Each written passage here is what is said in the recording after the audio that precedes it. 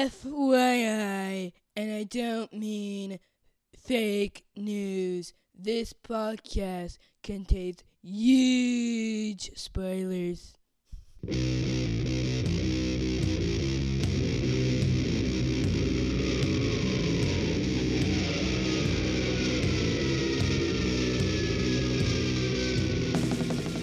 Hey everybody, welcome to episode 246 of the podcast that goes snicked. I'm your host, Jason Lynn. Yeah. Gosh, darn it. I never say it. Never say snicked. No, and Georgie does every time in honor of Denise, and I appreciate it. And every time I forget because I'm a jerk. I'm a big old mean jerk, and I'm a terrible host. But anyway, I am the host you're stuck with. My name is Jason. And of course, I have joining me for our ResurrXion. You know what? Screw the weeks. There's too many to keep up with. It's like 14 and 15 or something like that. But anyway, we're going to talk about Astonishing X-Men and other books. You know, that's one people are excited about, right? So we'll get to it all. But of course, here with me are Georgie and from the Inner Comics podcast, Dan. Hey guys. Hello. Good evening. Well, afternoon. It all depends on the listener, morning, right? afternoon. Good day. I said good day. You know, that 70s show callback for you guys. But yeah, how's everybody doing? I'm really good. Tired, but really good. So, Yes. I spent the last 7 hours dancing to gay anthems, so I'm okay. On the other end of the spectrum, I'm getting over food poisoning, so I'm decidedly less happy at the moment. So I think that might come out in the ratings a little bit. Right. And I'm just tired. We're fresh back from New Orleans. It was a good trip, but also an interesting trip with the 18-month-old. So, yeah. We got back yesterday afternoon, and he let us know that he was not happy about being in the car all day. And so, Of course. Yeah. But all Does he now have a Gambit-esque accent now that he's been from New Orleans? Yes, he says share a lot. Mon cher. What? Oh, I'm getting chastised by my half-Cajun wife. How do you say it? All right, come on. Get on mic. Tell us how Gambit talks. He says, mon cher. Oh, okay. Mon cher. That's better than the 90s cartoon. Yes. You should have been a voice consultant. And when you know how you call your kids like little one or, cutie or whatever? Yeah, petite. Yeah. So but in Louisiana, they go, mon petit cher, or they say mon petit boucher, which means my little Brussels. A Brussels? Like a Brussels sprout? Mon petit boucher. Oh. Why do you call a kid a Brussels sprout? I don't know. It's a French thing. Can we start? But they're called Brussels sprouts.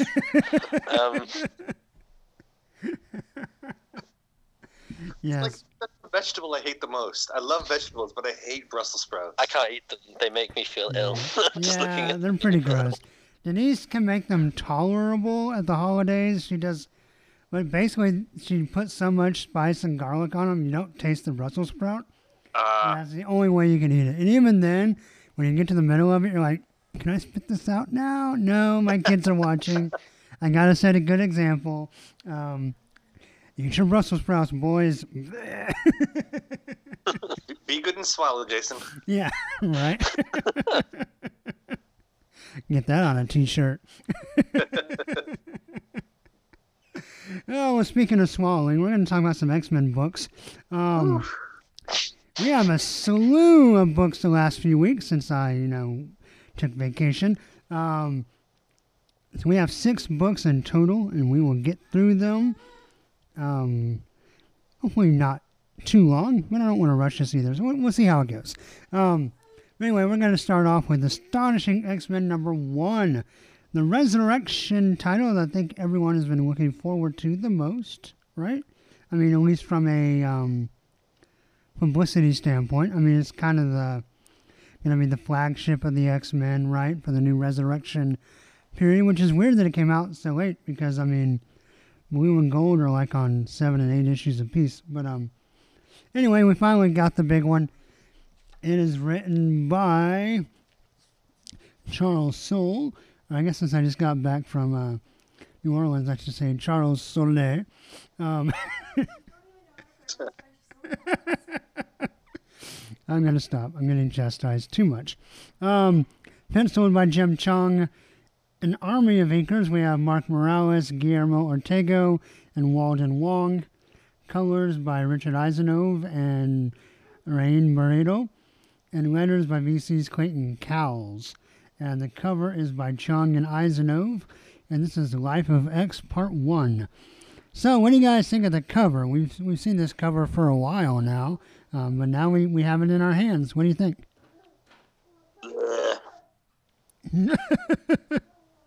That's my review of the cover. Okay.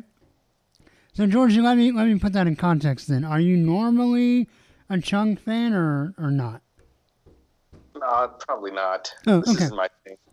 All right. I apologize for the banging sound and just for all noises throughout the podcast. Anyway, so Dan, what did you think of the cover? Well, I actually I recently reread Chung's New Mutants, and I think he was better then than he is now. But I don't mind it. I don't mind it. I quite like the group shot thing, but it does. I don't know. I feel like it should say Uncanny X-Force, not something X-Men. Wow. Yeah, definitely X-Force, all right.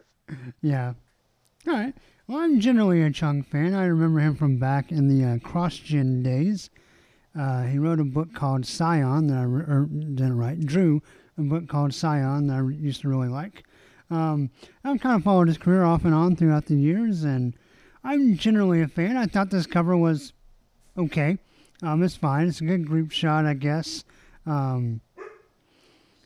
Gambit looks like he's in his upper 40s and doesn't really look like that in the book.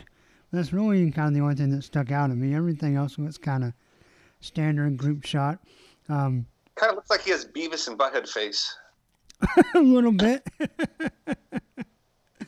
So, of course, we found our team, which, if you remember, guys, they kind of gave this cover to us in pieces. Like, first we got the shadow, and then we kind of got figures colored in one at a time. We knew Old Man Logan was going to be front and center, and you can't really hide Archangel. But the rest of the guys, of course, flanking them are Bishop and Phantom X with their guns in the back. And we have Rogue and Mystique ready to scratch out your eyes. And then we have Psylocke and Gambit with their pointy objects.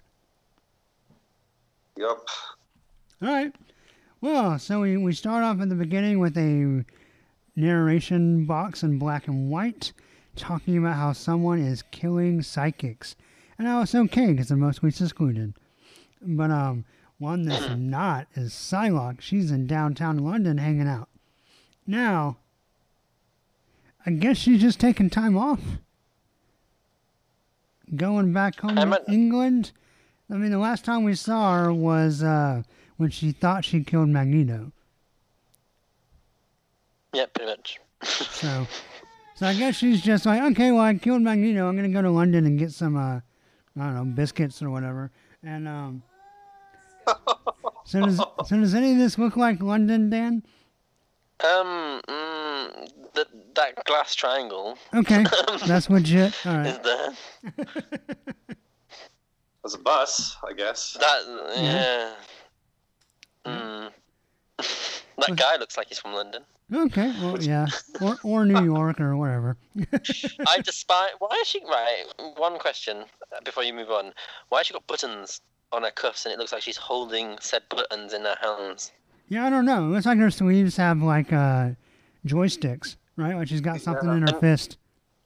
I must admit that if she was in London dressed like that, and it looks like she's in probably where like the people who do business work, they'd probably be like, why is this hooker here? Like generally, they'd be questioning that getup for sure. Right. They must be filming something. Yeah. Yes. Anyway, she has a psychic brain attack, I guess, heart attack. She clutches her chest, which I thought was weird. Yeah. And she sends out some messenger psychic butterflies. Mm-hmm. Then we get our title page, which is pretty cool. It's all like in purple and yellow. It's pretty nice. Might be my favorite page of the book. I will say this before we move on. The colouring of this book is gorgeous. Oh, Eisenov's great. Yeah. I mean, so he's a good he can colour color. grass like no one else. Yeah.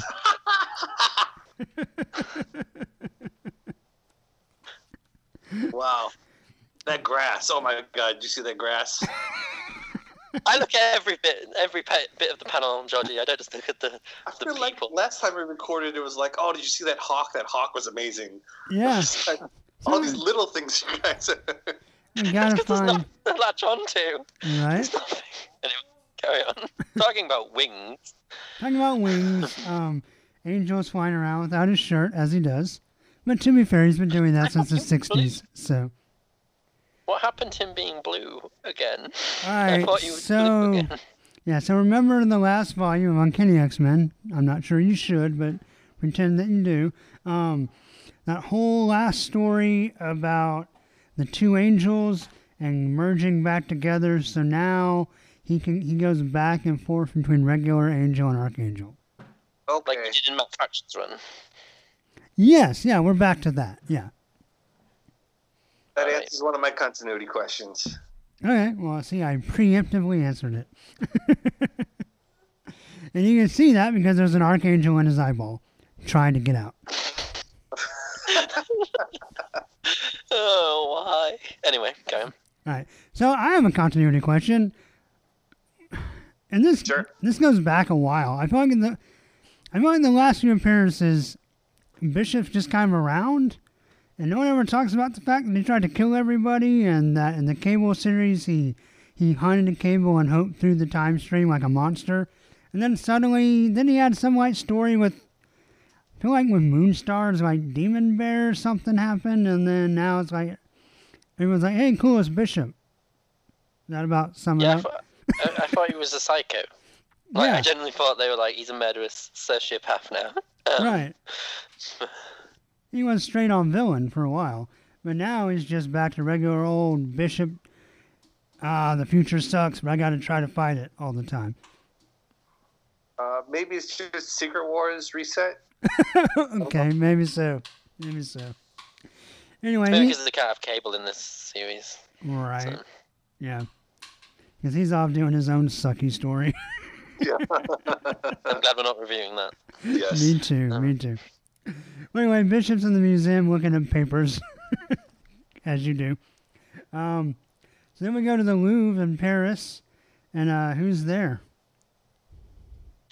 Gambit kissing stuff, blowing stuff up, and then Phantom X saving his life. Yeah. Seems to be the only thing that happens. Yeah, pretty much. I do like that he uses dice, instead of cards this time. That was kind of cool, I guess. Yeah, so there's some banter. Then in the Blackbird, we have Old Man Logan trying to take a nap while Rogue flies the plane. I did like the little blurb. Some of these blurbs are better than others, but this one, he's been talking about, like, kind of comparing everyone to different stages of the apocalypse. Like, Bishop's trying to prevent it. Angel has been tainted by it. And then Logan, this one has already met his apocalypse, and he survived. I just thought that was kind of cool. Just talks about how you kind of good fight going on over there. door stops. Fun with door stops. The most simple things to be that quaint. Yeah, so anyway, they're flying around. And then they all get hit with these butterflies. They all get slapped in the face. Bishop gets knocked over. Angel falls out of the sky and dies. Oh, no, not That would quite. happen, yeah. Gambit collapses in the street. Rogue passes out in the plane. And we find out that the totality of Psylocke's, safe mode is a giant psychokinetic telepathic Mothra. Yep. I don't like that at all. To think they used Clement's words of totality of her psychic powers to justify a giant moth monster. I feel disgusted slightly. Right. Well, isn't she like kind of Japanese, and so Mothra sort of fits in with the whole? Right? Did she switch bodies, right? And then Right. Yeah. Does she look like someone that watches Godzilla? Let's be honest. No, but I'm just trying to finesse. Well, this I think it's supposed to be a butterfly, not a moth. Yeah, it's supposed to be a butterfly, but it looks like a moth. Yes. I don't know. So it's a giant butterfly. It's giving everybody a headache. And by the way, that's too many helicopters for London. Oh. We don't have that budget. So, Well, some flew in from Paris. obviously. Yeah. All those planes. Our airspace is really crowded. Right.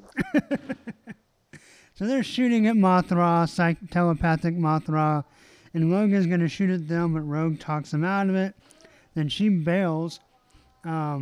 She flies, gets hit by psychic blades, tries to save Psylocke. Angel tries to save Rogue. So he can, I guess, transform in stages. So he doesn't turn blue, but his wings turn metal. Yeah, I don't. Whatever. Carry on. Yeah. So then Phantom X and Gambit show up in Eva, but she gets shattered. Go ahead. Oh, anyway, Eva gets shattered, and then more fighty, more psychic explosions. Logan jumps off a roof. People yell at him. We get like a scene that looks like it's from the new Dark Tower trailer, where Gambit charges up some bullets and throws them, and Phantom X catches them in his gun. Oh yeah. That was kind of interesting. I thought Phantom X had those bullets that kill mutants. I don't know. Like the screaming bullet things? Or was that just Morrison? I feel like that was just Morrison's one. Okay. Probably. Screaming bullets. Yes. We have a screaming old man. Logan's screaming at everybody.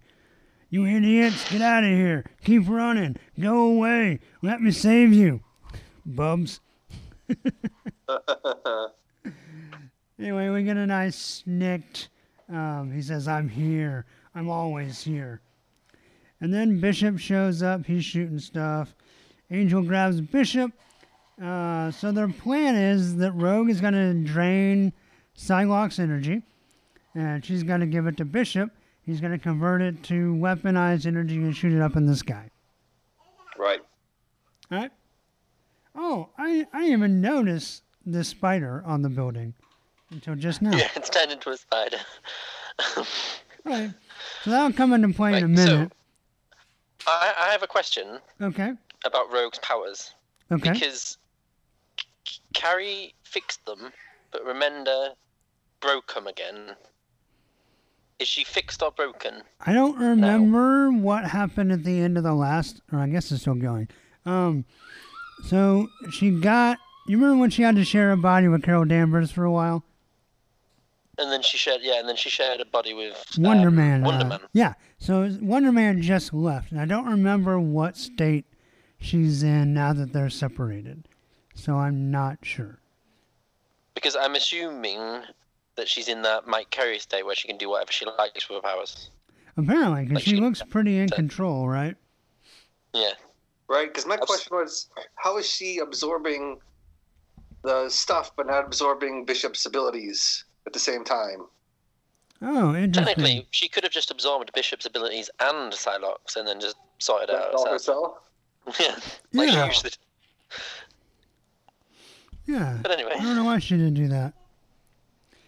Anyway, she tells Bishop not to get any ideas as they telekinetically make out. And it's such a kiss that Bishop explodes. It's such a weird image as well of them two kissing and Psylocke basically. Oh yeah. It's just bizarre. Like that image, that face is not a I'm in pain face either. So No. you know what I mean. It's I'm a sleepy sleep. Yeah. Oh man. Anyway, it just happens that it shoots out of the glass pyramid thing, like a little laser cannon. And then they're going to talk about it. We get a little bit of the Gambit Phantom X connection. Apparently Gambit owes Phantom X some money. And Phantom X still doesn't like Psylocke, but he doesn't want to let Gambit out of his sight. And then Beast shows up. Cuz. Looking cat-like for A some little reason. more cat-like, yeah, than usual. Or than usual these days. But he's here, and they're all going to talk, but Psylocke says, no time for talkie-talkie, the Shadow King is here. So how'd you guys feel about seeing the Shadow King? Well, Legion did just happen, so... Yeah, it makes sense in that regard.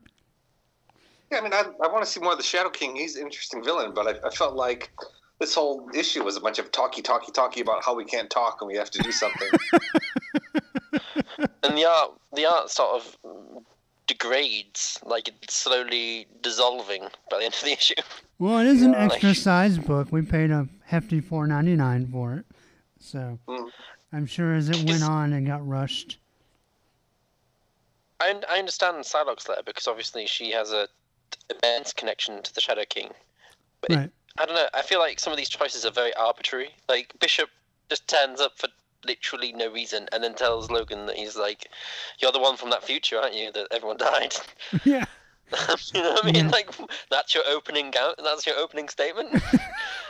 Well, Generally? he's a pissy dude, yeah. All right, yeah, I guess on the podcast at Ghost Nick, we should mention that. So thank you, Dan. So when Bishop pops up, he's like, "You gonna kill all the X-Men here too?" And Logan's like, "Don't want to, probably won't." Bishop's like, "Guess we'll see. All right, let's rock." But it just feels like you're always like, are you going to kill all the X-Men here too? And hasn't Logan gone into the Shadow King's realm? I feel like that's because Sewell is not a clever writer. I feel like that's going to be something that he's going to see in his horrors that they're going to obviously experience in the next issue. Oh, right, yeah. Because lo and behold, it's not going to be that obvious. Yes. But I do like Spider Shadow King. It's very creepy. Yeah. Yeah, so basically Psylocke's plan is everyone has to go to the astral plane because the Shadow King is attacking telepaths to try to, I guess, collect their power so he can break on through to the other side. That would be the plan. Okay, yeah. So he's been listening to the doors, and he's going to break on through, but they're going to try to go to him instead, which, of course, plays right into his hands. His fat, greasy spider hands. Yeah. And so he takes the spider thing quite literally. And he's got what I'm assuming are other telepaths like tied up in spider webs so I can eat their insides. I don't know. But then he's got a safe, and I guess this is the page our jaw's supposed to drop, right? So he opens the safe, and inside in chains is who? A person who's supposed to be dead. Yes. And should probably stay dead. Professor X. To be continued. I have a continuity question. Okay. When Rogue asked Johnny Storm to basically barbecue Xavier's brain, right? Is that it? Is his consciousness gone? Because the Red Skull took his brain, and yeah, I thought he was dead, like forever. I'm not even. Yeah, even psychically dead, right? Because I'm sure he's in heaven with Nightcrawler. We've seen him in heaven in Nightcrawler's book, or yes. was it Nightcrawler's book where they brought Nightcrawler back, right? Right. Yeah. So I just assume this is a piece of his psyche that's somehow left on the astral plane, like some sort of resonance. Right. Ooh, clever writing. We'll see. I do like the fact that it is the Shadow King that has narrated the whole thing. Right. Yeah, that was kind of cool. I thought that was the only thing that I would be like, oh, good for you, Charles Soule. I've still not forgiven you for IVX. Well, this book is going to be his response, right? Isn't that what he was saying? And this will be his response to IVX and Death of X, and tie everything together and show the big story, the big picture, answer all the questions. Mm-hmm. So. And everything's going to change, and nothing will ever be the same again. Oh, well, right, yes. Nothing will ever... It'll be all new, all different, all astonishing. Yeah. my question by the end of it is, why does he still hate the X-Men? The Shadow King? Because this isn't... Like, this does not read like this massive... This is supposed to be the big flagship title. And to directly compare it to the original Astonishing X-Men 1, at least that felt like an X-book, and it felt like something was going to change. This just feels like, let's clobble loads of people together for no reason. We'll have the Shadow King as a villain because everyone liked that show that was just done. And then give him a spider body, send everyone into a thing, because let's just evoke Claremont as much as we can. With, like, I'm sure there's going to be mind control, there's going to be fetishization of women's bodies, there's going to be cyborgs. Right. You know, I don't know. I'm sat there and I'm like, meh.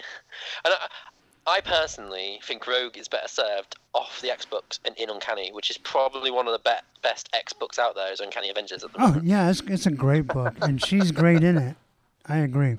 So I feel like putting her in this, and it destroys what she's done in that, which is become a leader. This just... And Psylocke just going, right, okay, everyone... Let's have 5 panels. It's like Georgie said, let's have 5 panels of me discussing that we shouldn't discuss anything and just do something. Yeah. Right. And that's how they had the double-sized issue. They just, like, talk about how they should talk. Right. Let's not talk about the fact that maybe what I just did might have hurt me in some way, shape, or form, because I'm totally fine with what's just happened. Yeah. Like, I knew she was, like, a powerful telepath, but I feel like maybe she'd have a nosebleed or something from what's just happened. She's fine. And then the conversation between Bishop and Angel, and it's because to me it's just, it feels lazy, where Bishop's like, I don't trust anyone, blah blah blah. I am literally reset to my 90s version of myself. Yeah. I'm here to not trust anyone. And Archangel's just like, oh, I can't trust myself, because clearly in issue 4 I'm going to go psychotic and murder someone as Archangel. Right. It just, everything and like Phantom X is there for no reason. Right. And if you can't write Phantom X properly, he's just a really bad character to have in a book. Mm-hmm. Like, it just doesn't work, because he's just a Gambit, but more of a what's the word? More of a twat, essentially. For want of a better word. And I don't know. And we're having Mystique enter this sort of smorgasbord of personality voids that we have right now. I don't know. I said I was going to be in a happy mood, but I've just looked through this issue again, and I was like, this is no. Just no. I don't want it. There's a couple of things. A, did anybody realize that Gambit stole Bishop's bandana from the cover? That's the highlight of the issue. The other thing I would say is that I agree, it's a little wordy, but there was some good, like, teamwork stuff that's very reminiscent of X-Men. And so that part I appreciated. And yeah, that part I appreciated. And I do think, Dan talked about Soul kind of showing his cards. I will be shocked after Bishop and Angel's conversation if one of these characters doesn't supposedly die, at least for an issue or two, after the Shadow King takes over their comatose body and brings them back to life as a shadow puppet. and then Archangel and Bishop have to put him down, right? Because Bishop literally says, you know how this is going to play out. Shadow King's going to come back and take one of these guys. And so I assume that's what will happen. So, anyway, I know George didn't care for the art. Dan, what did you think about the art? I think it starts really strong, visually. I think as it progresses, it gets a bit messy. Well, not messy. It feels like it's the army of Inca's fault. Possibly, yeah. I think as it goes further in, it either looks a little bit more sloppy or in places and a little less defined as at the beginning. Because at the beginning, some of the colour work and just the inking is just... The certain panels are just lovely to look at. Like, I really... And some panels really stand out, and obviously being the Snickcast, I do have to say that Wolverine jumping was quite a nice... off the building was a very, very lovely panel. And the woman at the beginning, when her head glows, is a beautifully coloured panel, but I generally think that it just gets less visually interesting and a little bit sloppier as they're all talking, which I think is the worst thing you could possibly do in a comic, is when everyone's talking, is have it look rubbish. Right. And it just looks, I don't know, it just doesn't... For sure. There's a panel early on of Archangel that's like, or sorry, Angel, or however you want to call him, it's very detailed, and he's got a big smile on his face. And even if it's not like your cup of tea art-wise, you can see all the detail and like care that's put into it. And then at the end of the book, there's a panel of him picking up Bishop, and it does look like messy and just worked through really quickly, and like tonally very different. You can see, as Dan mentioned, that it just the artwork gets progressively more muddied as we move through this book. Right.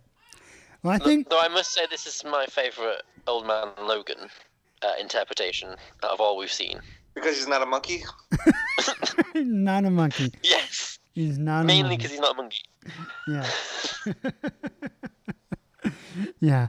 I agree. The ones that we've talked about as a group is definitely the best. And, you know, like comic art, right? Like it's cool because different people can interpret the characters different way, do it in their own style. Sure. I think where that doesn't work is when the same artist is doing a book and the characters don't look the same at the end of the book as they do at the beginning of the book. That's really frustrating to me.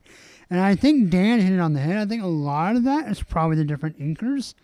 Like how they ink on top of Chung's pencils are going to change the nuance of how the characters look. But, you know, George, you brought not only the action poses of Angel, but facially.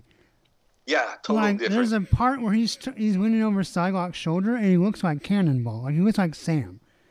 Yeah. And he's kind of got this... Cannonball be the inker. Like there's just a general look of him. Right. It's different than the beginning of the book.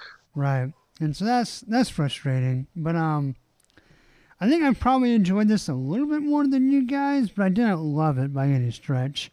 And yeah, Dan, I saw a lot of just kind of raving reviews. But mostly what I saw talked about how much they loved the Psylocke aspect of the story and how they're hoping to really see her kind of do something. But I'm not sure I see that either. So I don't know. I'm a big fan of Psylocke. Mainly through I tried to read the 90s Psylocke, and it's so hard to read it. But mainly from like Crimson Dawn onwards. And I know people are like, oh my god, Crimson Dawn. But when she actually imprisons the Shadow King inside her mind and all that jazz, I actually enjoyed that way forwards. And I just feel like she's nothing more than a plot device. She's not a character. She's literally the director of the plot, telling everyone what to do and where to go and what's happening. And it just I don't know. And the fact that people are praising it, I'm just like, really? Because I assume they misconstrued it as taking charge, when really it's just the plot needs to move forward now. Right. So this is what I'm doing. This is what I'm doing. Which, in a better writer's hands, may look like taking charge, but it isn't. Like Greg Pak would have made. We're going to talk about weapons of mutant destruction, and I think when Amadeus speaks in the same sort of vein that we need to do stuff, I think Pac conveys that as the character telling us, not the story telling us. Right. Yeah. Sure. And whereas this is just telling us that the story is moving forward all the time. That's all she does is, I will summon the X-Men. We now need to go into the Shadowland. Right. That's literally it. And I am the focus of you. I am the object in the way before I tell you to go into the Shadowland. So that's all. That's all she is. Yeah. So yes. All right. Anyway. So where do you guys want to land on Astonishing X-Men #1? It's hard because I don't think it's a particularly strong first issue, but I can from someone, maybe I'm too close to it, to the X-Men, or too close to how the mechanics of comic books work. But for me, it's quite weak. I'm gonna land at 2.5. Because the coloring's so good that it deserves points on its own. Right. So, yeah, 2.5. All right, Georgie? I mean, artwork-wise, I think it's pretty clear that I like this the least amongst us. I was actually really just sort of bored by the majority of the issue, especially because, at least for me, comic books are a visual medium, so if you can't engage me that way, I'm going to fall off the story no matter how great the writer is. Right. And since this was lots of word bubbles talking about talking, I just kind of flipped through to get to the end of this thing. So I'm going to give this a 2. It just... If the artwork had maintained its consistency from the beginning, maybe I would have given it a 3. But like I was ready to be done with this after like 5 pages. Fair enough. Well, I think we're going to end up similar neighborhoods. I'm going to give Astonishing X-Men #1 3 out of 6 claws. I think had the art been a little more consistent, since I think I like Chung a little more than you guys, I maybe could have edged up towards a 3, though I think upper side of the 3, but I think I'm just pretty straight down the middle. I am interested to a degree. I mean, I like the Shadow King, so I'm curious to see what happens, but I don't know. Nothing just really like hooked into me with this one. And for a relaunch of Astonishing X-Men, a first issue, and extra pages, and the fact that I paid $5 for it, like I wanted a hook, and I didn't really get a hook. And so I think that... Did you roll your eyes instead of go, oh wow, did you just go, ugh, Xavier again? Much like me. I don't really miss him, so yeah, I mean, I don't know. I'm curious, I guess, to see what... There better be a good explanation. Because I feel like too many times lately people come back and then just kind of say, oh, we're back. When let's just kind of, perfect example, Lady Deathstrike, when she came back kind of as a villainess in Old Man Logan, and then leading into the new Weapon X book, like completely overrides the fact that the last time we saw her, she had made peace with everything. And then just kind of... It's one thing if you want to say, okay, we don't really like where that landed, so let's do something else, but at least address it. And so they need to at least address the fact that, like Dan mentioned, that Rogue had what was left of Professor X's brain barbecued and disintegrated. And, we were under the impression that he was not only physically dead, but psychically dead as well. And so if they're going to bring him back, and this is really him, even if it's not like a great explanation, at least don't try to tell me nothing ever happened. I think it would have been more interesting, depending on how you feel about this character, if the person in the vault was Cyclops. Yeah, like true. Adult Cyclops. Yeah. I think that would have made me go, oh, holy shit. You know what I mean? Apologize for swearing. Yeah. But because I feel like Xavier just feels like when it comes to the astral plane, it just feels like a non-starter. Right. If you know what I mean. And no one cares. No one literally cares about Xavier. But in the Xavier life cycle, it's about time for him to come back. He's been gone his standard 3 to 4 years or more, and so it's about time for a return. And so we will see. But anyway, let's move on to Weapons of Mutant Destruction. We have parts 3 and 4. Which, of course, is Weapon X #5, Totally Awesome Hulk #21, in our new game of how many times can this Stonewall character draw skeletons? Can I just say that I got really confused because both of my front covers say Part 3 on them. Oh, really? Yeah. Interesting. Both of them say Part 3. Well, I hope you read them in the right order. So, Weapon X first, I know, but it literally says Part 3 at the top of Weapon X and Part 3 at the top of Totally Awesome Hulk. So I was like, which one comes first again? Yeah. So, yeah. Right, well, Weapon X number 5, of course, written by Greg Pak, art by Mark Borstel, maybe, colors by Frank Diamarta, letters by VC's Joe Caramagna. Oh, I'm sorry, I was right. This cover is by Scon. So that Scon and Stonewall are not the same person.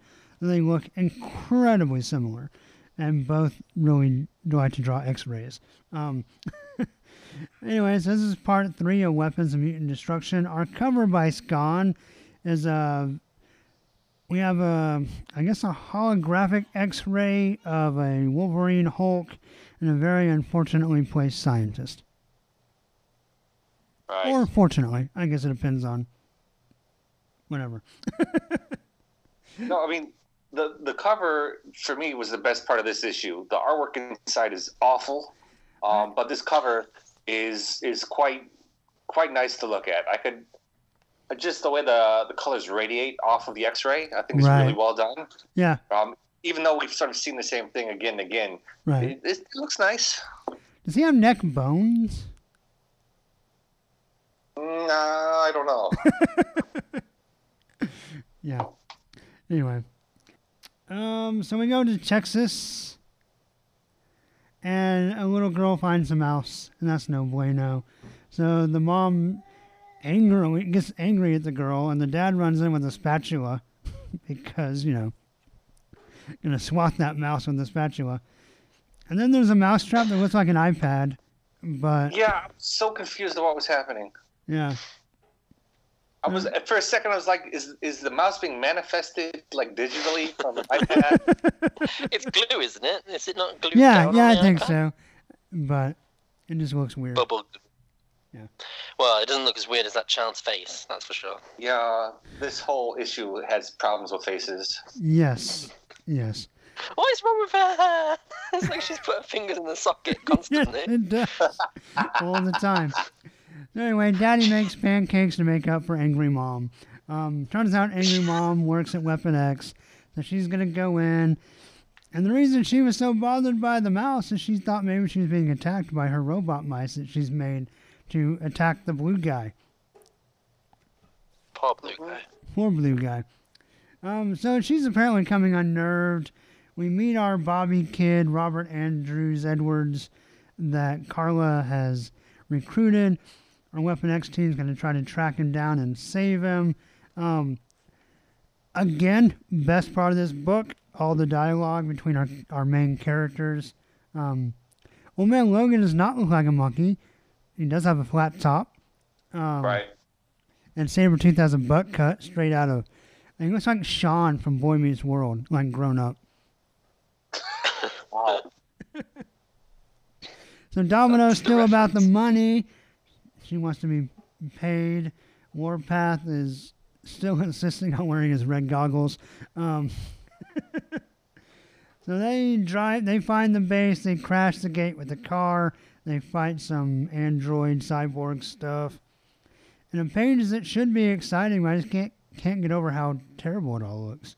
I just keep seeing the demented faces of like... Yeah. At one point, I generally thought Domino looked like the Joker. Right? Yeah.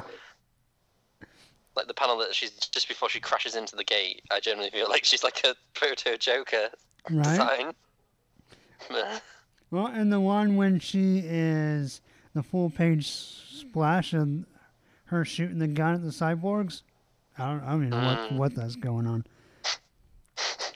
There are times where it sort of reminds me of Jamie McKelvey and how the facial expressions are very detailed, but like a very, very poor man's version of that. I'm gonna let you have that comparison. I see what you're trying to say there. Yeah, I see what you're trying to say. Sabretooth has the most luxurious hair in this comic. Oh yeah, man, he got some good conditioner between this issue and last issue. Yeah. So anyway, they deliver some pizza to, I guess, an accountant for this company. They're trying to figure out where the weapons went. He doesn't want to talk, but they talk him into it. My favorite... So then the Weapon X guys see that he's talking. Some buzzword goes off as they detonate the nanotechnology inside of him. And my favorite part is he dies, and Logan's like, what the hell? And Sabretooth's like, it's not my fault. Like he drops the pizza, throws his hands in the air. I didn't do it. It wasn't me. Yeah. Anyway, the doctor, we have good doctor, bad doctor, and we have one who's just maniacally, like, getting off on killing everybody. And then the doctor we met at the beginning is becoming seriously unnerved. And Sabretooth... Oh, wait, is that this issue? I'm getting my issues mixed up. No, it's not. Okay. So anyway, the doctor goes home, and she's going to be subjected to something. Like a rat in a trap. And maybe it was a robot rat, because it's still going, and it's going to get the daughter. But we won't find out till later, because no follow-up whatsoever on this in part 4. Right. All right, so I think we all agree the art was pretty bad. What did we think of the story? I kind of felt like this was written by a different person. I didn't feel like it just jumped. Like there's all of a sudden there's new characters in there, and the next issue there's no resolution. It felt like someone else was coming in to like, hey, can you just like fill in on this issue? I can't really like get you up to speed of what happened previously, but can you just write something with these characters? And they did it, and then they had someone come in to draw who also wasn't involved with the process. So it feels very fill-in and unnecessary. Like, this is the first part of this series that I felt like, oh, we're slipping here. Yeah. Yeah. It felt very much like the bits with the other Doctor is very much like the last one, which is like... where we're going to go to, it's like a cute framing device for the issue of, oh, look at Weapon X. Look how evil they are. But, you know what I mean? It just felt like... And here we are to remind you that they shock women and have robot rats that kill blue people. I do like the banter, or bantor, whatever you want to say, between our main characters. I feel like that exists in spite of the rest of the book. So I generally was kind of like, oh, well, this is like treading water. How many parts is this again? Is what I thought when I finished it. Right. I feel like the first couple issues were really moving forward and like getting into the story, and now it's like, hold on a second, we got to sell a few more copies. Right. Let's pad this out. Yeah. I feel like they're holding it out because they had to announce the picture for San Diego Comic-Con of what Hulk Wolverine would look like. Oh, maybe. Had to time it right. Yeah, maybe they shouldn't have double shipped everything. But what's that? How dare I say that? Yeah. Yeah, no, my favorite part of the book was Logan and Sabretooth interrogating the scientist and all the talk about we're not going to kill him, and then he dies, and Sabretooth's like, hold on. But yeah, I agree. It felt very filler. I'm going to give this just a very palsy 3 out of 6 claws. What were you guys? Did it dip further than that for either of you, or did either of y'all have a little more mercy on it? Go ahead, Dan. I think it's so. I totally forgot it existed. To be honest, I can be talked down to it too. I'm just going to throw that out there. so I feel like it isn't fair to give it 3. It isn't fair to give it 1. So I'm going to have to like maybe settle on a 2 because it's really forgettable, and it feels like it's slammed the brakes on the event as well. So it's a no from me. No. Weapon X number 5 kind of sucks. Yeah. All right, Georgie, what about you? It's a number. The artwork was terrible throughout. Yeah, I didn't like it. I wish I could forget the issue existed. That's how I felt. Except for the cover, everything looked awful in this book. I don't know why it exists. It's a 2. I can't give it a 1. It's not like offensively awful, but it's really not good. Yeah. All right, fair enough. So, Totally Awesome Hulk number 21. Written by Greg Pak, art by Robert Gill, colors by Nolan Woodard, letters by VC's Corey Pettit. You hear that? Woohoo. All right. And covered by Stonehouse. This one, they're trying to put a skeleton back together. They're like, the arm bone's connected to the shoulder bone. And they got little... Basically. Yeah.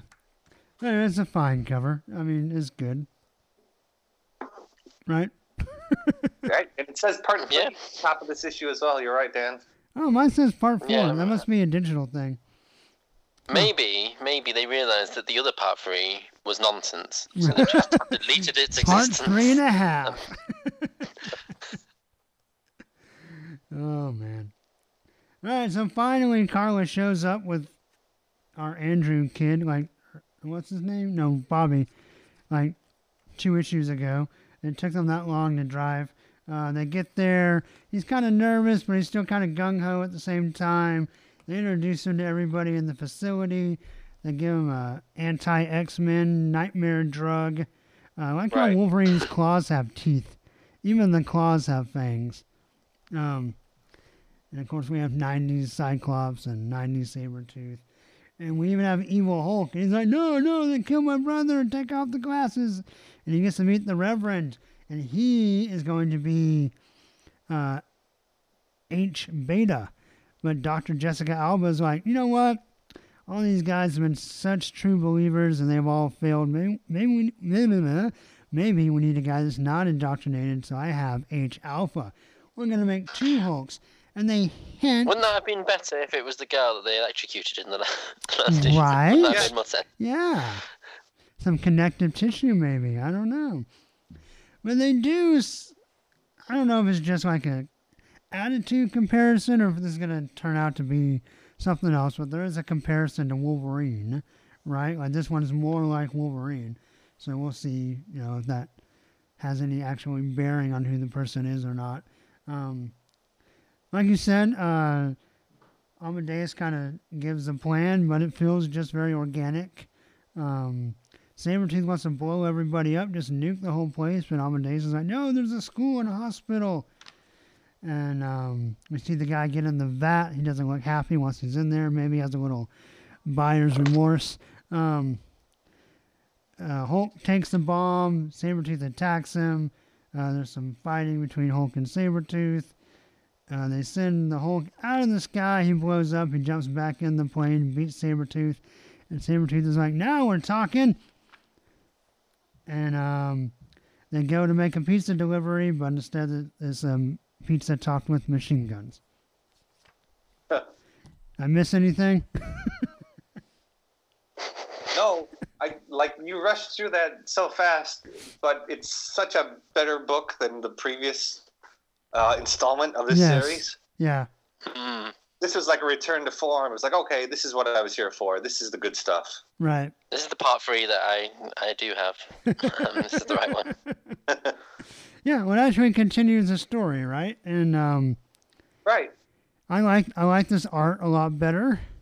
Yes. Yeah. And, this is what we had previously in the book, right? Yes, he's been on Awesome Hulk at least as long as this run. So, and I think maybe a little bit before. He took over right after Azarar, but I don't remember how long ago. Yeah, the artwork in here is I think maybe the best of all the artwork we're going to read or talk about today. This is wonderful. Awesome. It reminds me of Billy Tan. A little bit, yeah. In places. I can see that. But yeah, so we all agree this is kind of you can just kind of ignore the Weapon X issue and jump right to this one. You will be fine. And you'll have a better story. I'm kind of back up to 4 out of 6 claws on this one. Where are you guys? Yeah, I'm with you at 4. It was nice. It felt like the other one didn't matter, and we're back on track. So Right. quick save. Quick Easily. save. Yeah, I think there's a bunch of standout panels, especially when he has the nightmare goggles on. Yeah. That Hulk down in the corner looks amazing. Yeah, it does. I was so happy to have this after reading the previous, not just the issue in this series, but the other. What did we read before this? Astonishing exactly. and Astonishing X-Men. Yeah, I was like, okay, this is something I'm enjoying. I really love this series. I'm going to give this a 4. Awesome. Very good, very good. So that is our catch-up on Weapons of Mutant Destruction. One meh and one pretty good. Definitely overall, still definitely recommend the series. It's been a great story. So, we talked about a rebound. Let's see if we believe that X-Men Blue made a rebound. We're going to talk about X-Men Blue number 7, the Secret Empire tie-in, which kind of pretty loosely ties in. So I have some questions before we even get started. Yes. I have not been reading, and I don't remember what it's called, but the Secret Empire tie-in series about New Tien or New Tian, however you say it, where Emma Frost is in charge of the mutant state. And I kind of feel like I was missing a lot by not reading that. Here. And so that's definitely going to affect kind of how I read this. I just want to put that out front. And Right. are either of you reading that? So I read it because Okay. it's a one shot. It was a one shot. Oh, and, really? Yeah, and even that, reading that makes this just as confused because in the context of that book and the context of Secret Empire, maybe not anymore. Emma's actually controlling everything from behind the scenes. Okay. Like, in the context of the book that you mentioned, is Zorn is the head of state, with Sebastian Shaw and Hank McCoy as his advisors, and Angel as like the sort of council, if you were. And the big reveal of that book was that Emma is literally talking through Zorn, and is completely manipulating the situation. So it confused me because it made such a big deal of it, in obviously an entire one shot about it. So it confuses me that in the main Secret Wars title, she is just random, not main Secret Wars title, some of the other like tie-in stuff, she's just randomly walking around happy as you like, if you know what I mean. Right. And in this, she's an actual member of the council. It was never made clear that she was a member of the council. It was made clear that she just walks, because Captain America goes to talk to Zorn because of some incident, and Zorn's speaking, then he says something like, isn't that right, Emma? And she walks from behind the throne. Ah. And it's completely like she's controlling it completely, and it's them two have an agreement that she would like subdue them. And then you find out loads of stuff like the Faustus is all like brainwashing mutants to attack New Tian or something, to like create like a rebellion within the mutant community. And yeah, and so there's this like idea, because of the whole idea of Secret Empire is the idea of like maybe possible mind control. The reason why a lot of people have just instantly joined Hydra, and obviously in the mutant city, country, whatever it's called, the idea that Emma's pushing everyone around and changing people's minds slightly. Right. So why are there detainment camps in New Tian? Yeah, that made no sense, because it's supposed to be a free. There wasn't that hasn't. I'm sure that hasn't been mentioned. If it has, then one of your listeners will tell me. Right. But like there weren't any like prison camps or anything. That was all Inhuman stuff. That's what was happening to the Inhumans. Okay. What the whole deal was with Magneto was, you have a country. Right. You can be free. You can be free. You just can't be the head of state of it, Magneto. You know what I mean? But we won't hunt the mutants down. We'll just send them to you. But now they're getting put in camps or something. Like, it's gone totally off. Yeah, like this whole there's a couple issues here where multiple characters are appearing in multiple issues, and they're portrayed like differently in each issue. Like Archangel here is very much like the bad character, but Angel in the other X book, Astonishing, was like part of the team, and the same with Beast. Like he's part of the council in this issue, but he's helping out Psylocke in the other issue, and these young X-Men just suddenly are in another location here, and stuff goes down. It was like a bloody mess. And not just that, I got really confused because when they sent, because even like we're all X fans, but even like my cursory knowledge of characters was getting utterly broken because I was like, can wolves? What's wrong with Wolfsbane's fingers? Secondary. They went. Second mutations. Yeah. What's going on? They went crazy with the secondary mutations for sure. We'll talk about that. When did that happen? What? When did these secondary mutations start happening with these characters? Well, apparently all these happened off panel. It's like, I don't mind secondary mutations. The concept's fine, but my lord, just throw them all at once. Just like it's like pull them out of a hat, kids. We're going to fight some young X-Men. Yeah. Yeah. All right. Well, so X-Men Blue, number 7, of course, written by Cullen Bunn, art by Corey Smith. Now, I'll say up front, I'll say my final judgment for the end, but loads better than the last artist we had.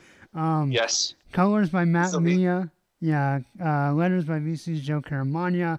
And the cover by Arthur Adams and Peter Stiegelwald. I do really like Art Adams' Hydra logo. That's pretty badass. Sure. And the X-Men in look... general, I like the cover, but Jean has ass out, tits up sort of. Yeah, Jean is a problem. Thank you, Art Adams. Wait till you see the next one. We get some 90s cleavage on number 8. Hoorah. Yep. Well, it is Emma Frost. She is a bit slutty. Oh, yeah, that makes sense, though. Don't sweat shame her, Dan. I do love her new costume now that she's no longer wearing the bucket on her head, or whatever it was that she at the end. Right. So is she not cackling Wicked Witch of the West anymore? Because that's where she ended up at Death of X. I don't understand what's going on. I was having a migraine reading this one. Yes, it makes no sense. It's weird because it's not. Well, anyway. Yeah. So Jean is using Cerebro to find all these mutants. Whoa! Look at that. They're all in New Tien, which also has the island of Utopia. And they're going to go rescue this detainment camp, which is, that's makes sense what they would do, right? If there was a mutant detainment camp, they would rescue it. Still not sure why it's there. Sorry to jump in, but the guy with like the hand that transforms into like guns, what's his name? Random. Yes. Okay. Yeah. Thank you. That was like gnawing at me for a while. Right. Which he's connected to the One Shot because he's one of the terrorists to blow up the border patrol. So he gets imprisoned from that. So that's why he's in jail. Okay. All right. Well, Dan, why don't you take it from there? I feel like I've talked too much. After the daring escape, or daring breakout, I suppose is the best term, we have Emma basically saying, let's hunt them down, because it's all good, because Hydra's in charge, we can do whatever we like. Beast is essentially just allowing this to happen, because he has no moral fibre left. And our young heroes end up in a bunker where a newly costumed Jimmy, no longer looking like a hobo. Hate it so much. Okay, so let's talk about that. Because I didn't love it at make first. Him Wolverine. Yeah, it's definitely a makeshift Wolverine costume. I didn't really like it that much at first until I started noticing the similarities between it and the other costumes. And it kind of fits in the theme like a Wolverine version of what the other guys are wearing. So in that regard, I kind of gave it a little bit of credit. I like it. No, the costume itself is not the problem. It's that suddenly he's Wolverine now. Here's your Wolverine costume. Like, why do I feel like you've earned that costume in any way? It's because once you have some claws, you literally just have to pop some claws and you get the T-shirt. That's essentially, Right. or in this case, the uniform. Is that all it is? If your hands That's all you go need to do. snicked, the costume fits. Oh, jeez. So our young heroes have a little bit of, and it was great to see a Magneto character from the Yeah. Magneto series Yeah, that was- come back. So that was lovely to see. Briar being awesome, the best dialogue in the book, and then all of a sudden, boom, bang, a random slew of ex-Avengers, dead mutants, and other mutants that no longer resemble themselves attack everyone in a mess of imagery, where people are microwaving each other and bashing each other, and now there's like Archangel flying and slicing people, and it just gets worse when I'm sure he's not inverted, but a sort of really sinister, villanesque Havoc turns up in a Did Phantom of not the Opera like that. mask. And then he Wait, just is like... he inverted, or what happened with that? Yeah, I he, don't in remember. Uncanny Avengers, when they went to the one of the alternate futures, his face got burned off. So he's Right, Yeah, right, no, yeah, that's he's like fine. all evil now, right? So, what happened? Because in Wasn't there like where the good characters turn bad and the bad characters turn oh, good? Axis? Yeah, Is Yeah. he still like that? I have no idea. Well, Sabretooth is, Yeah, Sabretooth Apparently. is still Pussycat, yeah. but obviously Tony Stark, Deadpool, and nearly everyone else was turned back. But Havoc seems evil, but then in IVX he seemed fine when he Right. let Emma go. Yeah. Like he was like, "You've done bad, but I'm doing it for my brother," and he actually seemed like Havoc here. He literally is like, "I'm evil. Look at my evil mask." Yeah. And so they beat the little kiddies, and then probably the only panel of the page that actually excites me is the end, where young Scott is confronted by Emma Frost for the first time since everything's gone down. Right. Which is the only reason I look forward to the next issue. And it's the only highlight of that entire issue for me is those two meeting. Right. So, yes. All right. Well, How did you find it, gentlemen? You What- may have what would- explained away some of my beef. If Havoc is still evil, then I'm okay with this. If he's not, the character choices of who's kind of on Emma's side here, like who's in her goon squad, doesn't make sense to me. I don't think Havoc would make this decision, but if he's still inverted, then fine. Firestar doesn't fit in here. I don't Nope. think Wolfsbane does either. Marrow, fine, who cares? I don't remember who Mondo is. And I was surprised he was still alive. He is alive. Remember? Do you remember in Gen X he actually is alive, but they just wrote him out of the book anyway. No, what I mean is he hasn't been around for so long. I was like, oh yeah, he's still around. He's still a character. Forgot about him. To be honest, I was like, why is Firestar here? Yeah. Generally, because she hates Emma Frost. right. I mean, Like- you did get some Firestar v Iceman, classic Spider-Man and his amazing friends face off. And then, can Can we Marrow just talk actually? about Wolfsbane? Can Yeah. What okay. we please talk about Wolfsbane? So not only does she Because have not only- long Tim Burton claws, but she can also turn herself into a wolf pack.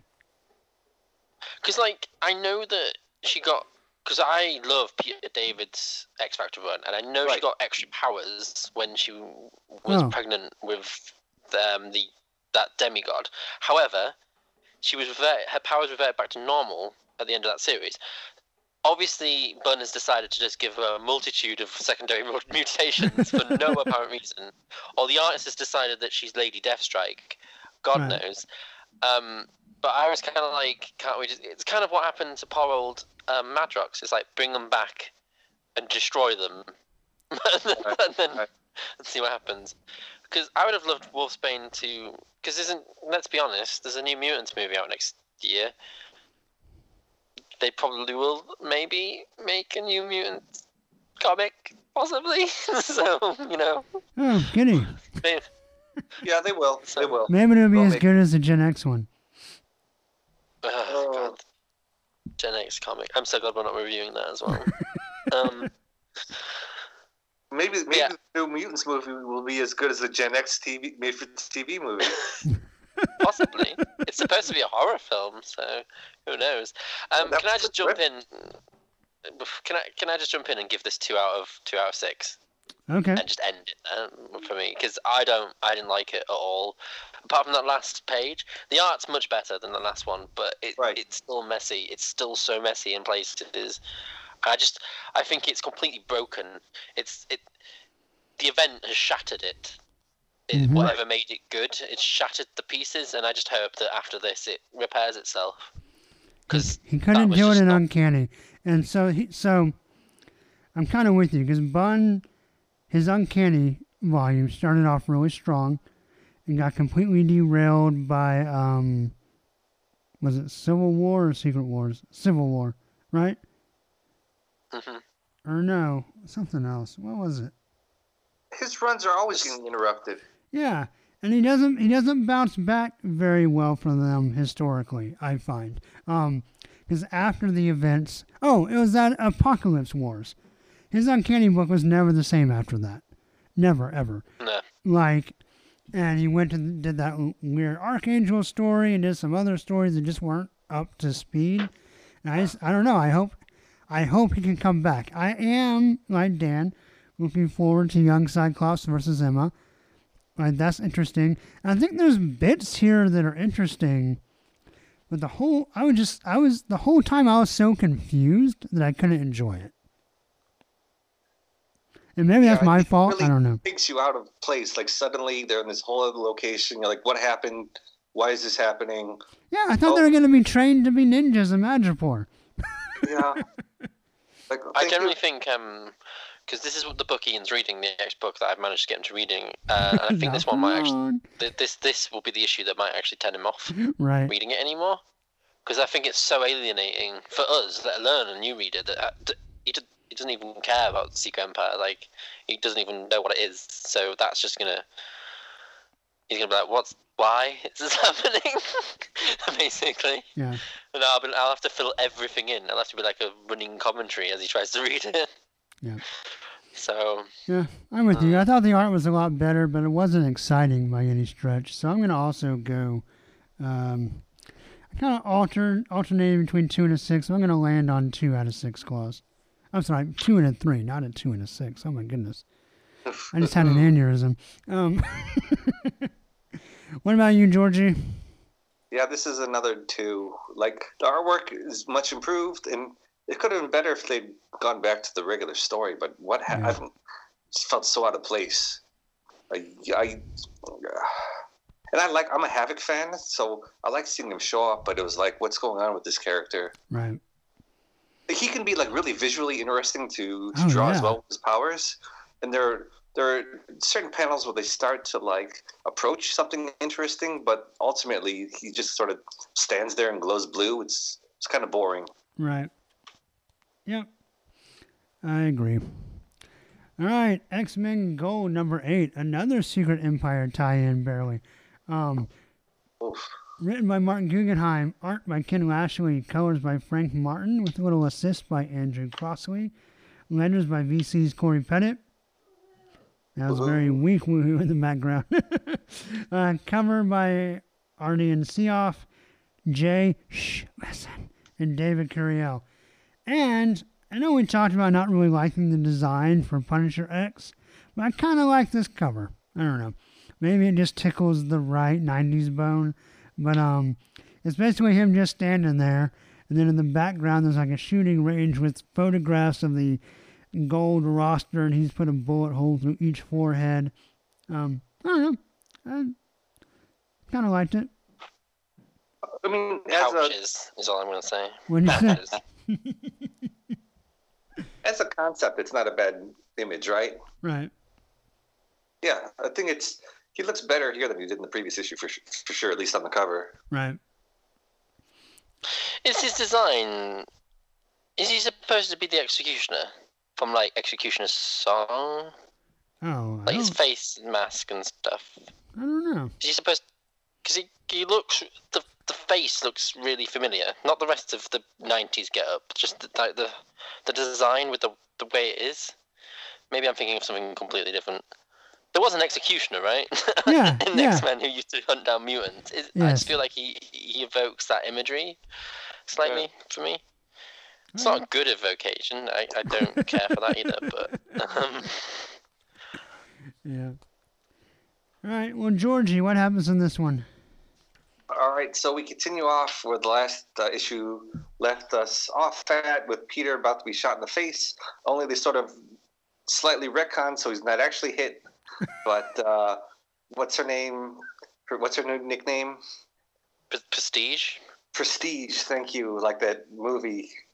Redirects the But not bullet as to the good. guy's face, and then we get a bunch of terrible artwork as there's some fighting action, and Kitty takes on Executioner, Punisher X guy.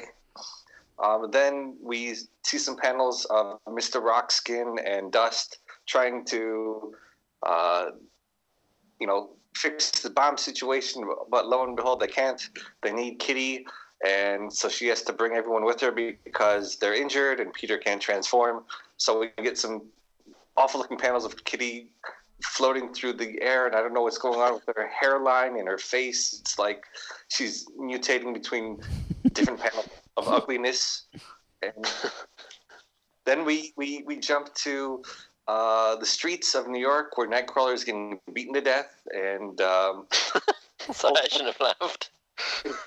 Old Man Logan and Storm show up to help, and for some reason Old Man Logan's muscles have like all these black porous spots on them. I don't what's happening with his flexing here on his shoulders. He looks kind of grotesque. I don't know if you guys have a comment on any of this. He looks like a werewolf monster, vampire monster. Yes. I don't get it. I guess it's better than a monkey. Yes, he doesn't look monkeyish at least.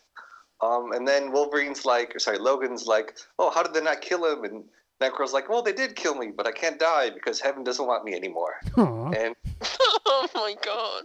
and he goes, oh yeah, that did happen, where his body was formed from a bunch of BAMPs, and we never really got did we get a resolution on why exactly that happened, or did I just drop off the book before they explained it? I'm just going to ignore No, because anything happening. he chose to escape from heaven, he can't go there, but his spirit's too pure to go to hell or something. I don't know. Well, yeah. So my question is his body formation, because they just like put a bunch of BAMPs together and he like took over the body. Oh, right. Yeah. What right. Does that ever really get explained? No, I think it's just normal. But you know what'd be awesome if there were like a bunch of dead BAMPs laying around right now. Like Storm scares everybody off, and Nightcrawler's like on a pillow of dead BAMPs.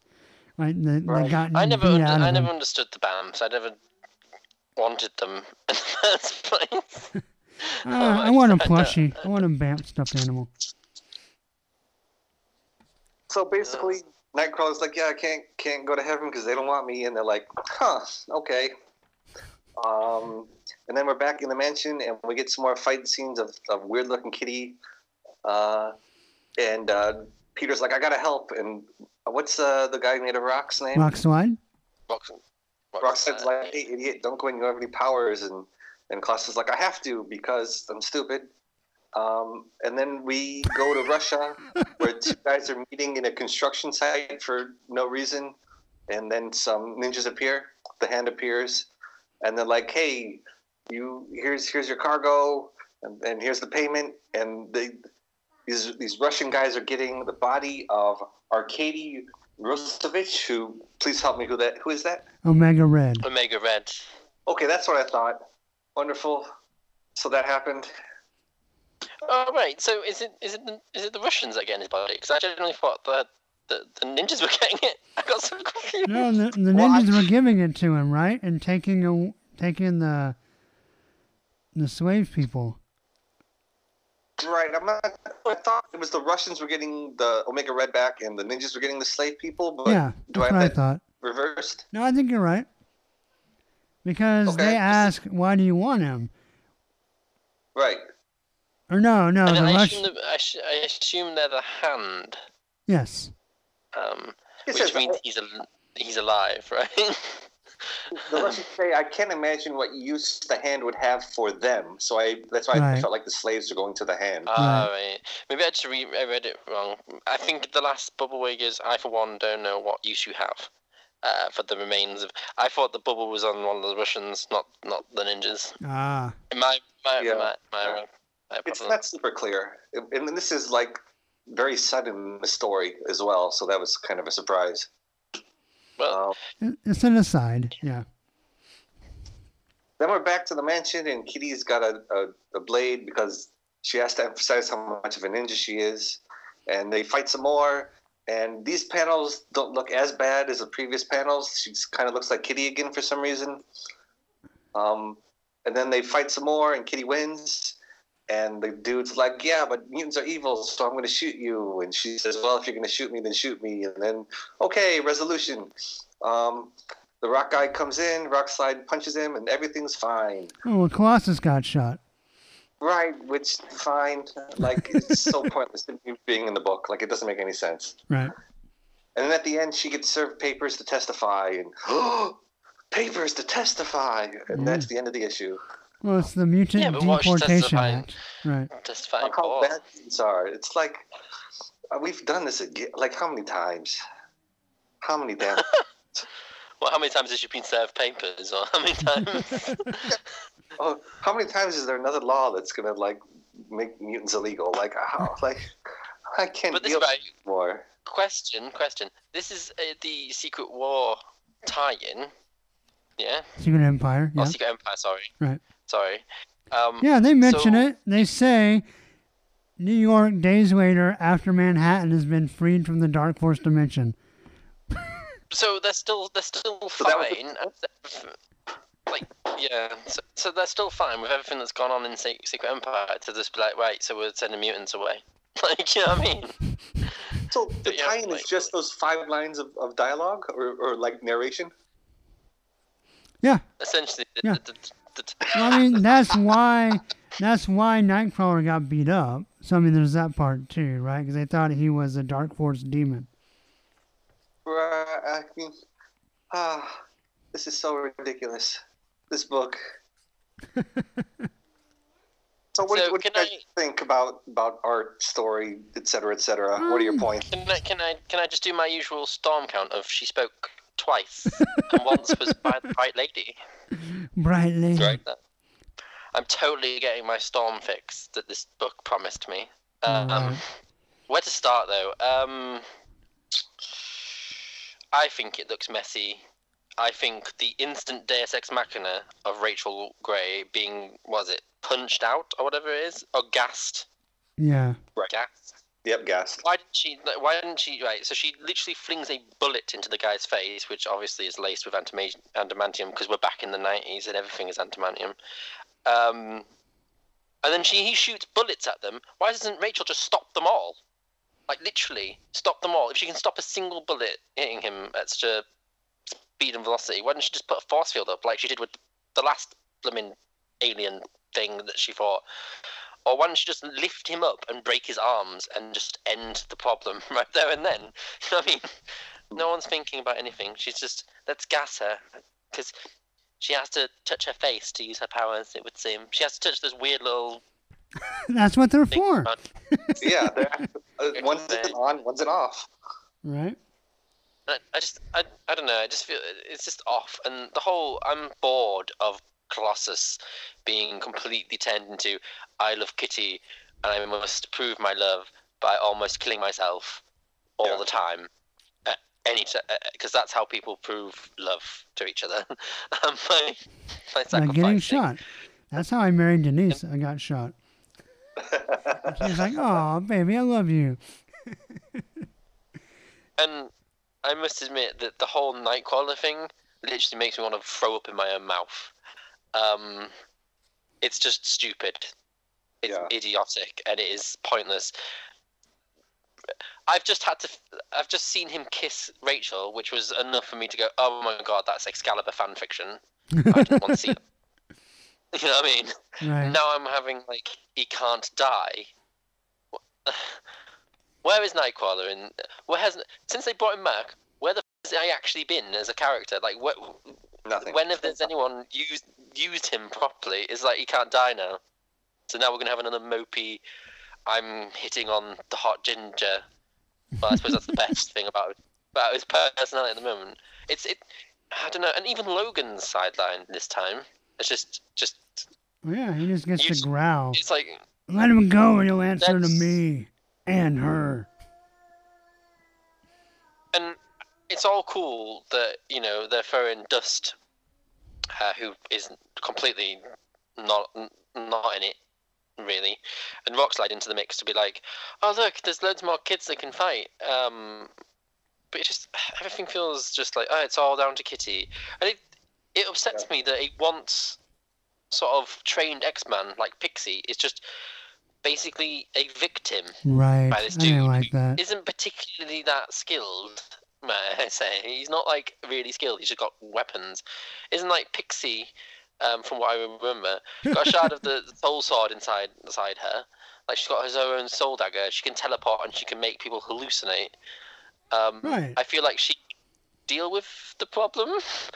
And I generally feel like all of them are overtrained for this one random killer, and the whole caveat of him being in there because they're trapped within the Dark Force dimension is literally means nothing, because they're supposed to be trapped in the Dark Force dimension while this is happening, yet the kids outside, when they send everyone outside, it's not dark. Oh yeah. Well, it's like well, it kind of is. It's hazy. And it's supposed to be loaded with demons. They're all just chilling, having a picnic while there's a murderer inside the yeah, mansion. Exactly. It's tonally all over the place, and I feel like it is just attempting to, well, like it has always been doing, which is trying to capitalize on that nostalgia of, we have the characters that you love, but we're not going to do anything with any of them. We're just, I would rather have him just write a Kitty Pryde book and it be honest and be like, this is a Kitty Pryde book. There are guest stars, but it is literally a Kitty Pryde book. Right. Like, I have no qualms of an X-Men book having a lead character, but when it's supposed to be a team, a book, and the whole point of this book was supposed to like bring that sort of Claremont classic era team together. It just depresses me that some of the most interesting characters and the strongest characters in the X-Men are just one word, one line people. Like, I'll just do... Storm has been reversed into Halle Berry in these books. She is literally Storm. Yeah. Nightcrawler is just pointless. All the characters just bend to Kitty's will, like she's the most important thing. I don't know. I'm done with it. I'm done with it. I think it looks horrible as well, because I'm not a big fan of Ashley's art, and I know it's subjective, but I think there are places where it just looks horrible. Oh, yeah. Monster Wolverine is a case in point. And there are like 8 panels of Kitty, all different, all sort of ugly, all like off character model. You're just like, what's happening here? This is not the same character from panel to panel, and it's a mess. It's a bloody mess. And I apologize for my mini rant. All I'm going to say is I just don't like it at all. I think it is it's a as you guys would call it, a trash can on fire. And so I would give it the lowest number I can, which is 1, because I think it's just pointless and it's just a horrible, horrible comic book. It's just not enjoyable for me at all. Right. So sorry for being so negative. No, it's all right. I'll say just one thing, and then I'll let you speak, because you really haven't spoken very much on the book. But this comic, I feel like, is, as Dan said, is all about Kitty, and I don't feel like it really gets the characterization of Kitty down. It's just, I'm tough leader, must fight, I must do everything, I'm Kitty, I'm the best. And that's all the book's been doing for like since its inception. So I don't. The artwork is terrible. I'm with Dan. This is really a low point for X books. Fair enough. Yeah, I didn't like the art overall that much. As Dan described, Monster Wolverine is particularly horrible. I did like, there's one pose of Kitty after she sneaks downstairs with the sword. They have the fight. She gets hit with the power damper, so she has to only use her ninja skills. And there's a pose of her, like in a ninja pose with the sword behind her back. I enjoyed that panel. And yeah, and I enjoyed that panel. No, you were right. That is probably the highlight of the art, is that panel. Because it gets everything right in that one moment. Right. But the paint not enough. isn't so bad either. It actually looks like Kitty instead of just random woman with short hair. Right. And I think Guggenheim is trying. I'm not saying everything's working, but this issue to me oozed effort. There's a part where we finally get kind of the standoff between Kitty and Punisher X, and he kind of gives the generic, "Oh, you killed my family, so I'm gonna kill every mutant ever." It's kind of dumb, but then there's a part where Kitty's like, "You know what? You're right. There's too many times we haven't worried about the bystanders," and I feel like Guggenheim's trying to tell a story there, and it gets lost in everything else. And then, the Deportation Act, I think, is an attempt, obviously, to kind of relate to current events, right? With particularly like with immigration issues and stuff like that in our country. I think could be an interesting correlation. Like, X-Men should correlate to stuff like that. It should correlate to stuff like, Danny spent the day at a Pride Parade. Like, those are issues like X-Men should kind of relate to and stand for, and I think Guggenheim wants that to happen. He just doesn't really know how to make it happen. Yeah, I don't know. I didn't hate this issue as much as you guys, I don't think, but I didn't really enjoy it either. In Omega Red, like, I have fond memories of him, but I also have very 90s memories of him, so I don't really know how that's going to play out. I don't necessarily have a good feeling about it, but we'll see, I guess. Yeah, I guess just to be different, I was right there between a 2 and a 3. I'll just to try to end the show on a positive note, I'll go 3 out of 6 claws, but I'm with you guys. If this book suddenly disappeared, I wouldn't really miss it. Alright, so real quick, let's talk about Jean Grey number 4. No Wolverine character in it, but it's written by Dennis Hopeless, art by Harvey Talabayo, or Talabayo, maybe? Colors by J. David... sorry. He's upset there's no Wolverine in the book. Yes, he is. It's too bad. It's one of the better books of the episode. Yeah. Colors by J. David Ramos and Dano Sanchez Almera. Letters by VC's Travis Lanham. And the cover is by David Yarden. And again, I'm going to say best cover of the week, I thought. Jean with a telekinetic axe, or no, hammer. Thor has the axe, but Thor, the unworthy Thor, Odinson is behind her. They're fighting some ogres. It's a pretty great cover, I think. What do you guys think? I enjoyed the cover. I think it's quite fun to see. It's kind of like a gung-ho, swashbuckly sort of thing, vibe to it, so I quite like it. Yeah, I think the biggest issue is that a quarter of the book is covered up in the corners. Yeah. Thanks, ResurrXion. I do. I still will always love that little phoenix symbol in the Y. I don't know why. I just like it as a design choice. It's a good logo. Yeah. All right. So Jean is met with Namor, who's basically said, "Suck it up, Buttercup. You can't beat this, but unless you go after it." So she wants to learn how to be a warrior and goes after one of the best warriors we've ever known. She finds him in Jotunheim with pickles in her backpack. Really like the art in this book. She sees some ogres, finds Thor in a bar telling some stories. He's more interested in telling stories than fighting, but eventually the ogres fight. We find out he knew about them, and basically trains Jean that, yeah, you have to prepare, you have to train, but you also have to be ready to improvise. Oh, and it doesn't hurt to have a big friggin' magic hammer, which Jean was able one time to telekinetically create and defeat the ogres. And I don't, it's getting, kind of long, and I don't want to spend a whole lot of time on this, but I really, really enjoyed it. What about you guys? Go ahead, Dan. All right. So okay. Sorry, I was giving you the floor there, Georgie. I enjoyed it. I thought Jean plays really well with Thor, and I quite like the art in places. And I just like the bit of chaos and random drunken Thor all the way through. Yeah. I just felt it was quite lighthearted. After everything we've read, I think it was nice to have like a lighthearted, but still pushes the journey on. Though I am still not sold on the whole I'll tour the Marvel Universe to figure out what the hell's wrong with me concept. Though I do generally think this is probably the best thing I read out of everything we've done, maybe. Yeah. Maybe? Yeah. Yeah. Yeah, it is.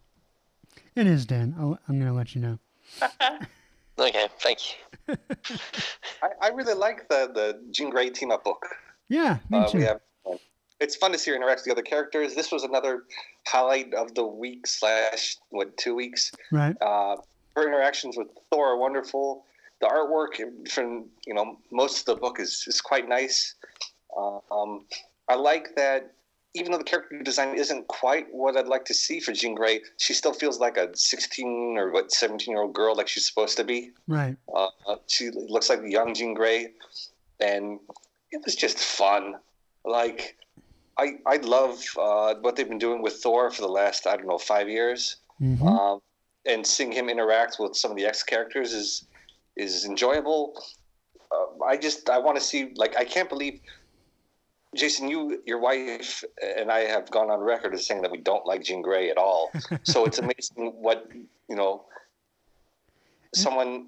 It's a testament to Hopeless, for sure. Yeah. In the hands of a great writer, what any character can become something enjoyable to read and look at. So it's just like it's a big surprise to me how nice this book has turned out. Denise just called you a traitor. From across the room. Read the damn book. Yeah, give it a try, then talk. Now she's smiling / scowling at me. At least read it for the art. You might like that part at least. Yeah. I'm going to say something shocking. Because I've not been as adamantly... adamant? That's not a word. Adamant. I haven't been as adamant. Adamantiumly? Yeah, adamantiumly in my... scorn for Jean, but I'm pretty anti-Jean as well. So this is like I said, a testament to Hopeless. This is like in my top 3 X books right now. Right. Like the whole Weapon X story, All New Wolverine, and this are like the 3 Don't best. forget Iceman. Oh yeah, top 4 then. You're right, Iceman, definitely up there. So I don't know, like Jean and Iceman, how long those books will last or be able to hold up, like with what the writers are doing. I feel like for the most part, at least in the first few issues, it looks like they're going to be kind of left alone, right, to tell the story they want to tell and not have to worry about being sucked into other things. That always helps, right, when a writer can actually take their vision and do what they want to do. But no, I'm surprised at how much I'm loving this book. I'm having a lot of fun with it. I'm going to give Jean Grey number 4 5 out of 6 claws. I'm right there with you, 5 out of 6. What you say, Dan? Yeah, I'll give it a 5. Yes. All right. It's enjoyable and it makes Jean quite nice and readable. Right. Yeah, and likable, right? That's the highest quality. I don't hate her as much as I did before. Hey, that can be a pretty monumental shift sometimes, right? Right. Yeah. Awesome. Well, I think we're going to call it there, gentlemen. Thank you so much. Before we go. Yeah. I think all the X books have come out now. So what's your takeaway in sort of the reboot? I feel like we've got a couple good books, but the bad ones are really dragging the whole X universe down. What is your sort of overall opinion on where we are now? So I'll go first. Jury's still out on Astonishing, right? The Weapon X / Totally Awesome Hulk has been, to me, the most X-Men book of the group so far, and the best team book by far. Right. Blue, I'm with gritted teeth hoping Bun can turn it back around because I really enjoyed the way it started so much. So I haven't given up on it yet. Gold, I don't think Guggenheim has what it takes to make that a great book. I think the best it can shoot for is average, and it's not really hitting that consistently. Of course, the books we don't get to talk about on here as much. I'm still loving All New Wolverine. Now that they've kind of settled back into a regular artist, I think that helps. Maybe not my first choice on art, but that last issue where she went off into space was just amazing. Old Man Logan, I'm ready for him to not be a character anymore. That's kind of a hardcore thing to say on the podcast that goes snicked. I just feel like it's overstayed its welcome. If this is what we're going to do, I'd rather let's just get regular Logan back and move on. I'm kind of tired of the grumpy old man, my future past is terrible shtick. I'm just kind of over it. Iceman and Jean Grey are both a delight, and I would highly recommend those books to everybody, whether you're a traditional X-Men fan or not. Because I don't know if they necessarily hit on like some of the stuff you would normally get from an X-Men team book that you would want to expect as an X-fan, but they're just both so good. I would just recommend them to anybody. So that's kind of my take on it. Oh, and Cable might as well not exist. And Generation X as well. I'm just ignoring those. So Dan, why don't you go next, and then George, you ask the question. You can wrap it up for us. Okay. I'll say it quite simply as it's like it has always been, where there is a fundamental. There's like 9 books, and there's only 3 I care about. So it is. Like the X-Men have always been and always will be, it would seem. So I don't think it's a really strong relaunch, but it's better than the one we had before after Secret Wars. Yeah. So that's a plus. Right. And it has really good comics in it. There's some really good comics here. Yes, there's some really bad ones, but it's nice that at least there's some good X-Men comics rather than all of them being rubbish. I feel like the whole idea of recapturing the glory days of the 90s and 80s, they actually have, for me, in the sense of I only read 3 out of the billions that were released. So it's worked in its own way. So yeah. There you go. For me, I feel like all the group books really let me down. Blue and Gold for me are both really rough.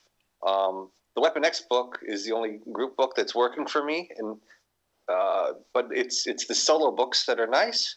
And to be honest, I feel like with this relaunch, Marvel's like we're gonna make X-Men great again, but it's a bunch of crap they threw out there. I feel like there's a lot of B-tier creatives on the books as well, and the quote-unquote A-tier don't really know what they're doing with the X-Men characters. So this was an opportunity for me to jump back into the X-Men and enjoy myself. But I've been quite disappointed with majority of the books. So I'm kind of sad at the moment about the state of the X books, but. As Dan put it, it's definitely better than the X days. So at least there's that. Yeah. Awesome. That was a good question, Georgie. I think that was a nice kind of, now that we've had Astonishing finally upon us, nice way to kind of sum up where the whole line is. And maybe we'll recheck that pulse every now and then. So awesome. Well, thank you guys both very much for coming back on. Sorry. My vacation turned this into a pretty massive episode, but we'll try to get back on track. So it was a lot of fun. I don't mind sitting here talking for 2 more hours. I may have some hungry kids that disagree with you. Let's let Dan go to bed. He's had a nice, busy, but good day. So hopefully this didn't drag down to all the excitement from your previous adventures. Oh no, this is always a pleasure. Thank you for letting me talk about Xbox, why I don't often talk about them. So awesome. Well, Georgie, where can the people find you? I am on Twitter at LABoyToy. Anyone send me a message. No one talks to me on Twitter anymore, so I'm a little lonely. Oh, man. Come visit me. Do it, people. Do it. I'll message you right now just so that you don't feel lonely. And Dan, what about you and the Inner Comics podcast? You can follow me at Gizmo151183, or you can just follow the Inner Comics podcast, who literally just celebrated our 4-year anniversary. Blew my mind when I was told. Just type into Google Inner Comics podcast, and it will jump up straight away. And we have a little bit of a reminisce on the latest episode about how me and Jack started talking to each other 4 years ago, and now there's all of us talking to each other 4 years later. So yeah, crazy. Pretty awesome. So, all right. Well, I don't know what's going to be next. To be honest, eventually we'll get back to these guys. I don't know if I'll squeeze in a flashback between now and then or not. We will see how things go with the old scheduling. But anyway, whatever's next, I'm sure it'll be glorious. So thanks again to Dan and Georgie for coming on and making this a great episode. And thanks so much for having us. Yeah, as usual. Thank you very much. Yeah. Oh, hi, Ollie. Ollie's got some Bono shades on. Sing me some U2, Ollie. No? Okay. All right. Well, maybe next time. So for the podcast that goes Snicked, as usual, like the Facebook page. Twitter is at SnickCast, and website with show notes and stuff, if that's your bag, is snickcast.podbean.com. So until next time, hugs and snicks, everybody. Bye, guys. Bye-bye. Bye. And snacked.